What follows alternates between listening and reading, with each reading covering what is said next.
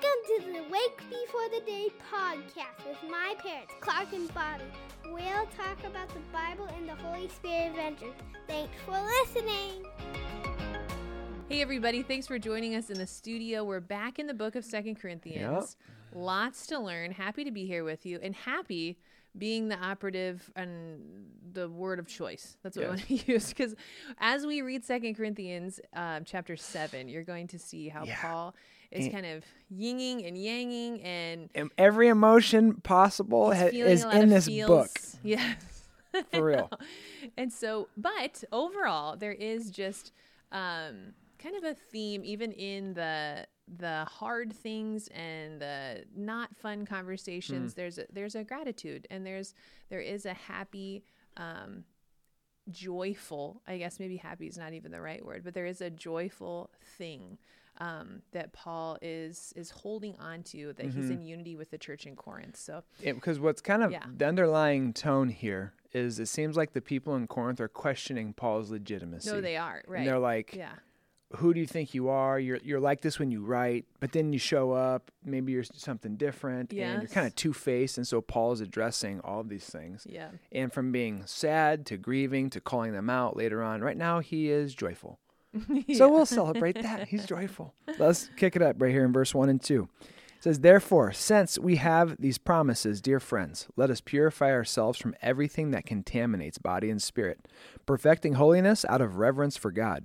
Make room for us in your hearts. We have wronged no one. We have corrupted no one. We have exploited no one." In John Calvin's commentary on 2 Corinthians, he talks about 3 of the greatest dangers to ministry. And this is what he says. He says, 1, being too harsh, which I thought was interesting. 2, false teaching. And 3 is being greedy. And so that's why Paul's having to double down here, going like, look, I haven't exploited anybody. Yeah. I have high integrity and character. I haven't wronged anyone here or mismanaged the money, any of these things. And so there's a cause, though, to say, take a step back and reflect. Right. Because there are times that I have been too harsh. There are times that I have mismanaged situations. There are times that I have spoken when I should have been quiet and was quiet when I should have spoken. And so there's this call for reflection for all of us. And Paul, obviously, he's writing a letter, so he has time to think before he writes. Or today, we're quickly typing, texting, tweeting, posting, reacting. And it's like, pause. Maybe at the end of the night before you go to bed, you can lay in your bed and just reflect on your day. Go through like, what went well? Where did I meet God?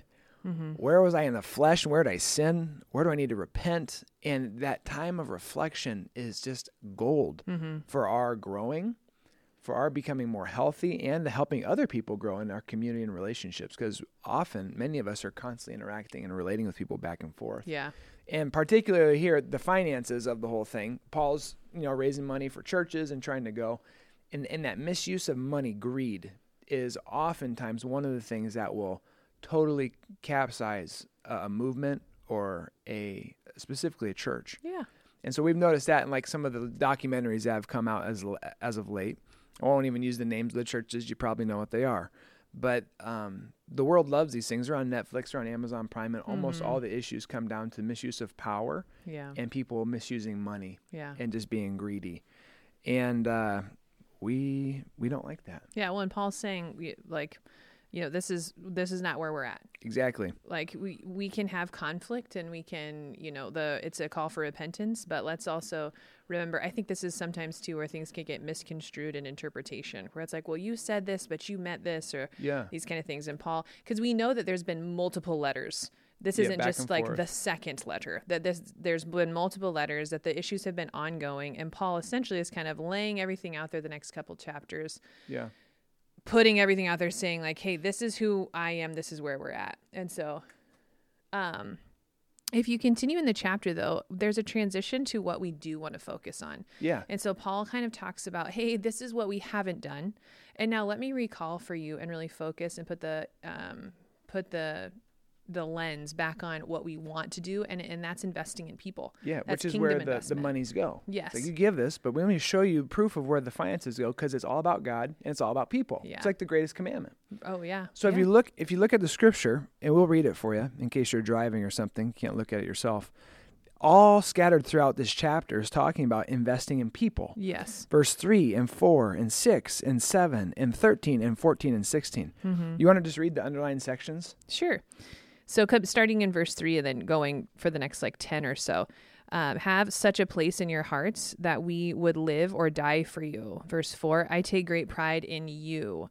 Verse 5, that you've been comforted by us with the coming of Titus. Yeah. He told us about your longing for me, your deep sorrow, your ardent concern for me, so that my joy was greater than ever. And then transitioning over to verse 13, we were especially delighted to see how happy Titus was because his spirit had been refreshed by all of you. I had boasted to him about you. And then finally, I am glad I have complete confidence in you. Yeah, so laced throughout this whole chapter is I'm so proud of you. I love you. Titus was talking about you. Timothy's talking about you. I'm talking about you. You like us? And it's this investment in people is crucial. Right. And it's very clear that the love of people has to flow from receiving God's love first and then giving this to others. Because if you don't have that, if you're in ministry and going through life and you can't truly love somebody, you're going to be miserable. It's just going to be I'm annoyed. Well, we're not meant to live you're like that. You're difficult people. You don't agree with me. You called me a name, whatever. Yeah. It's how can you possibly love somebody who's a thorn in your side, just the biggest pain to be around, is not kind. There's no natural commonalities here. It's what are you supposed to do? And as Christians, it's because Christ loved us when we were his enemies, we're called to receive God's love and love other people. Because if we don't do that, life is just going to stink. It's not going to be fun. It's not going to be enjoyable. It's not going to be life-giving. And the Bible is so clear that we're called to seek those who are lost and to love the world. Right. So that love has to come from your relationship with God, or it's just going to be a headbanger. Just, this is so hard and maddening. That's, I think, one of Paul's points, though, too, is you're not living with the fruit that's bearing the love of Christ. You're living unto yourselves. And so Paul, that's another reason why Paul, the church in Corinth is constantly questioning Paul's credentials, which he continues to bring up later on. But really what he's saying is you people have been my investment. You are actually my living proof. You are who I celebrate in Christ, not because of, who I am, which is what he gets to later on also. I boast in my weakness. I don't boast in who I am, but because of who Christ is and what he's done in this community. And so that's another just understanding the text and kind of this heavy moment here where Paul is really trying to convince these people, grasp onto the gospel and what has happened here and what's continuing to happen. And don't believe me just for face value, but actually look, and walk in the truth of this so that way you can show fruit by the fruit that you bear, by your love for each other. And as you enter into it, understand that working and loving and dealing with people is going to be inconvenient. Right. Yeah. It's going to be costly, and it's going to require a lot of time. There's a quote that's if you don't have someone that's kind of annoying or someone that's that's tricky for you to deal with in life, well, then you're that person. So yeah, remember that, because we're all dealing with our own stuff and then holding hands and joining with other people, sinners, dealing with their own stuff together. So yeah. So as you do that, there are times I wonder, should I reach out to these people again? And there does need to be boundaries. These kind of things. But as Paul navigates it, his greatest goal, the mission of everything he's doing, the focus, the motivation is for love of God and the love of the gospel. Yeah. And so he keeps going. And then what happens is your heart becomes aligned with God's. This is what God cares about. This is why he does this. Mm-hmm. And kind of the next part, going back to the scripture, verses 8 through 11, what Paul's getting at here is if you really love somebody, you're going to say what needs to be said. Right, whether it's hard or easy. And oftentimes we will shy away from confrontation because it's uncomfortable. We don't want to maybe change the relational dynamics that we're experiencing and maybe liking and enjoying. Right. Or it's but easy. If you really love somebody and you see them heading towards danger, the most unloving thing you can do is to not say something. And so verses 8 through 11, he really gets at this. He says, if I caused you sorrow by my letter, I don't regret it. Though I did regret it because I see my letter hurt you, but only for a little while. But now I'm happy, not because you were made sorry, but because your sorrow led to repentance. Yeah. For you became sorrowful as God intended, and so we're not harmed in any way by us. Godly sorrow brings about repentance that leads to salvation and leaves no regret. But worldly sorrow brings death. See what this godly sorrow has produced in you? It's earnestness, eagerness to clear yourselves. What indignation, what alarm, what longing, what concern, what readiness to see justice done. At every point you have proved yourself to be innocent in this matter. So what I did is I was just thinking through ministry the last couple of weeks. Where have there been hard conversations? And for me, I can just speak for myself, like those cohabitating. Right now we have a lot of people come into our church that are new to Christianity, exploring it, and it's been awesome. It's like these people found us online. They want to check this out. Multi-ethnic church, multi-generational church, multiple language. It's like people want to come and join the family. It's like, I love that you're here. And so there's that old saying, I think you're the one that always says it. It's like, you can come as you are, but not one of us can stay as we are. And so pastorally having to enter into going like, hey, if you want to follow Jesus, if you want to partake in communion, if you want to really grow, then you got to get married. You got to get married. And so most often people receive that really well. And we're not bashing them over the head. We're not yelling at them. It's like, I'm talking to you right now. It's like, hey, you guys are growing. You're heading the right direction. Here's the next step. The next step's marriage. You're committing to each other. When you're cohabitating, you're wanting the things of this world and the body and pleasure without saying, I'm willing to give myself fully to you. Right. So give yourselves fully to each other and to the Lord. Love of money, having to say like, hey man, like this is an idol in your life.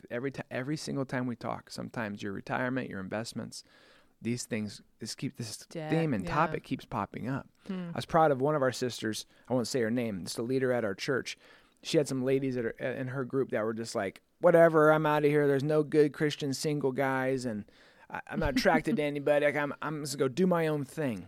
And this leader grabbed him and sat him down and was like, yo, look in the mirror. You ain't ready to get married.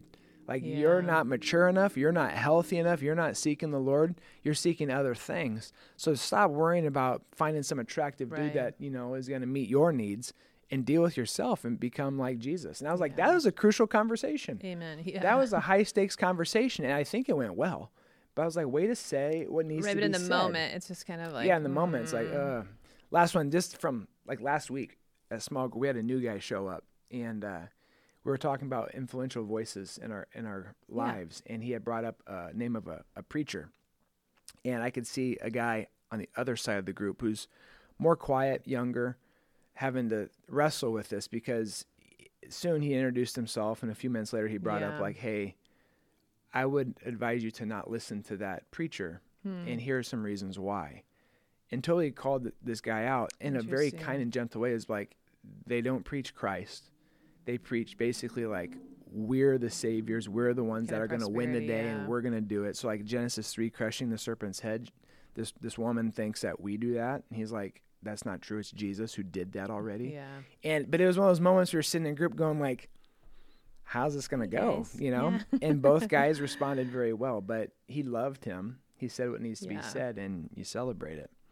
Yeah, and that's what Paul's doing. Yeah. He's saying, I don't celebrate because, you guys are doing something that's unhelpful, and now we need to step, like, I'm celebrating because your sorrow led to repentance. Yes. And so really it's the invitation of repenting and coming back into right standing, right, that we get to celebrate over. There's some archbishop that we John have a quote Chrysostom.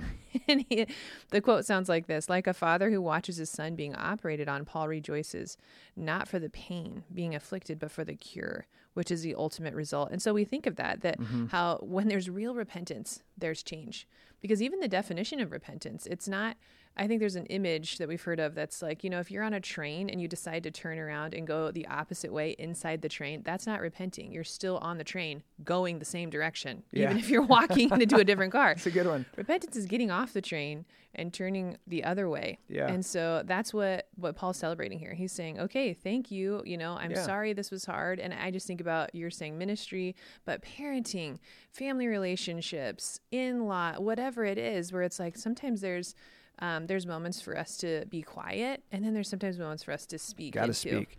And he compares and contrasts this with worldly sorrow, and how a godly sorrow leads to like a true and genuine repentance of like, man, I sinned against God.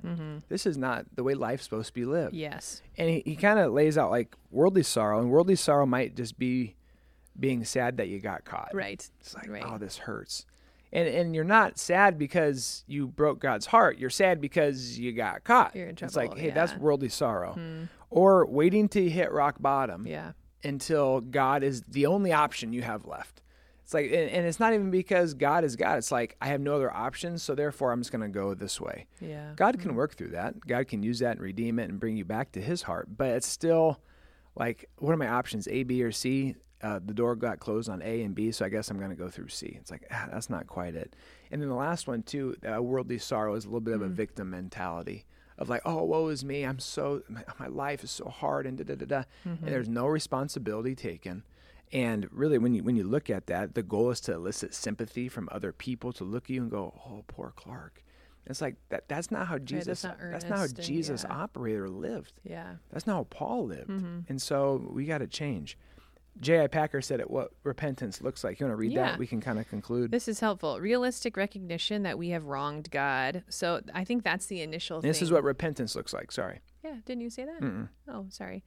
This is what it should look like. Yeah. And so even before so I'm just thinking about within our own family, before there's some kind of reconciliation or forgiveness that happens before our kids, maybe with each other or with Clark and I, that's probably one of the first things that we do is that we recognize that we actually all belong to God, that we're all image bearers, and that by sinning against each other, the first person that we actually hurt is God. And so that's really good just to remember. I don't think as an adult, sometimes we always go there first. That's helpful. Regretful remorse at having dishonored God.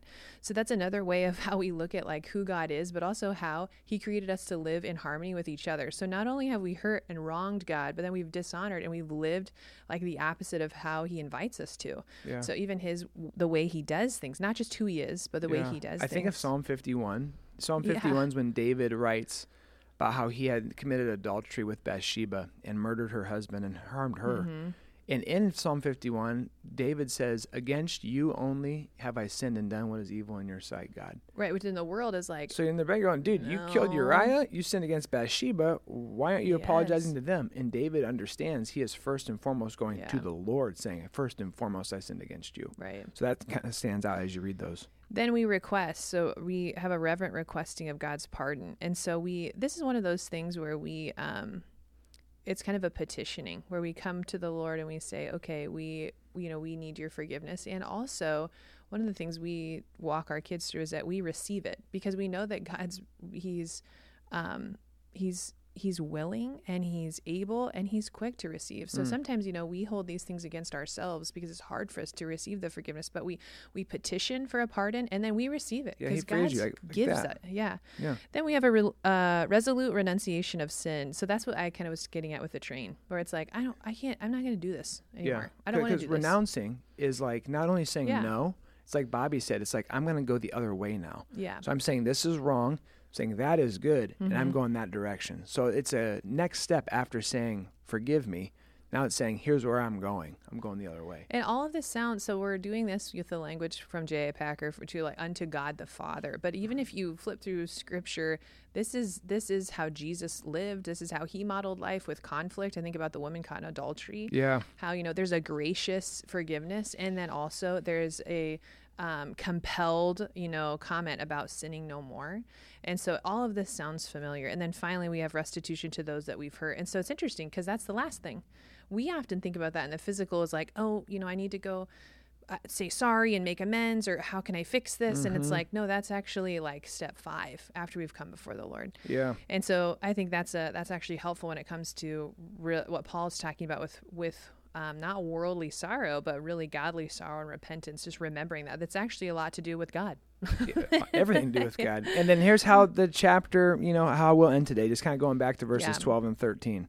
It says, so even though I wrote to you, it was neither on the count of the one who did the wrong, nor on the count of the injured party, but rather before God, so that you can see yourselves for how devoted to us you are. Yeah. By all of this, we were encouraged.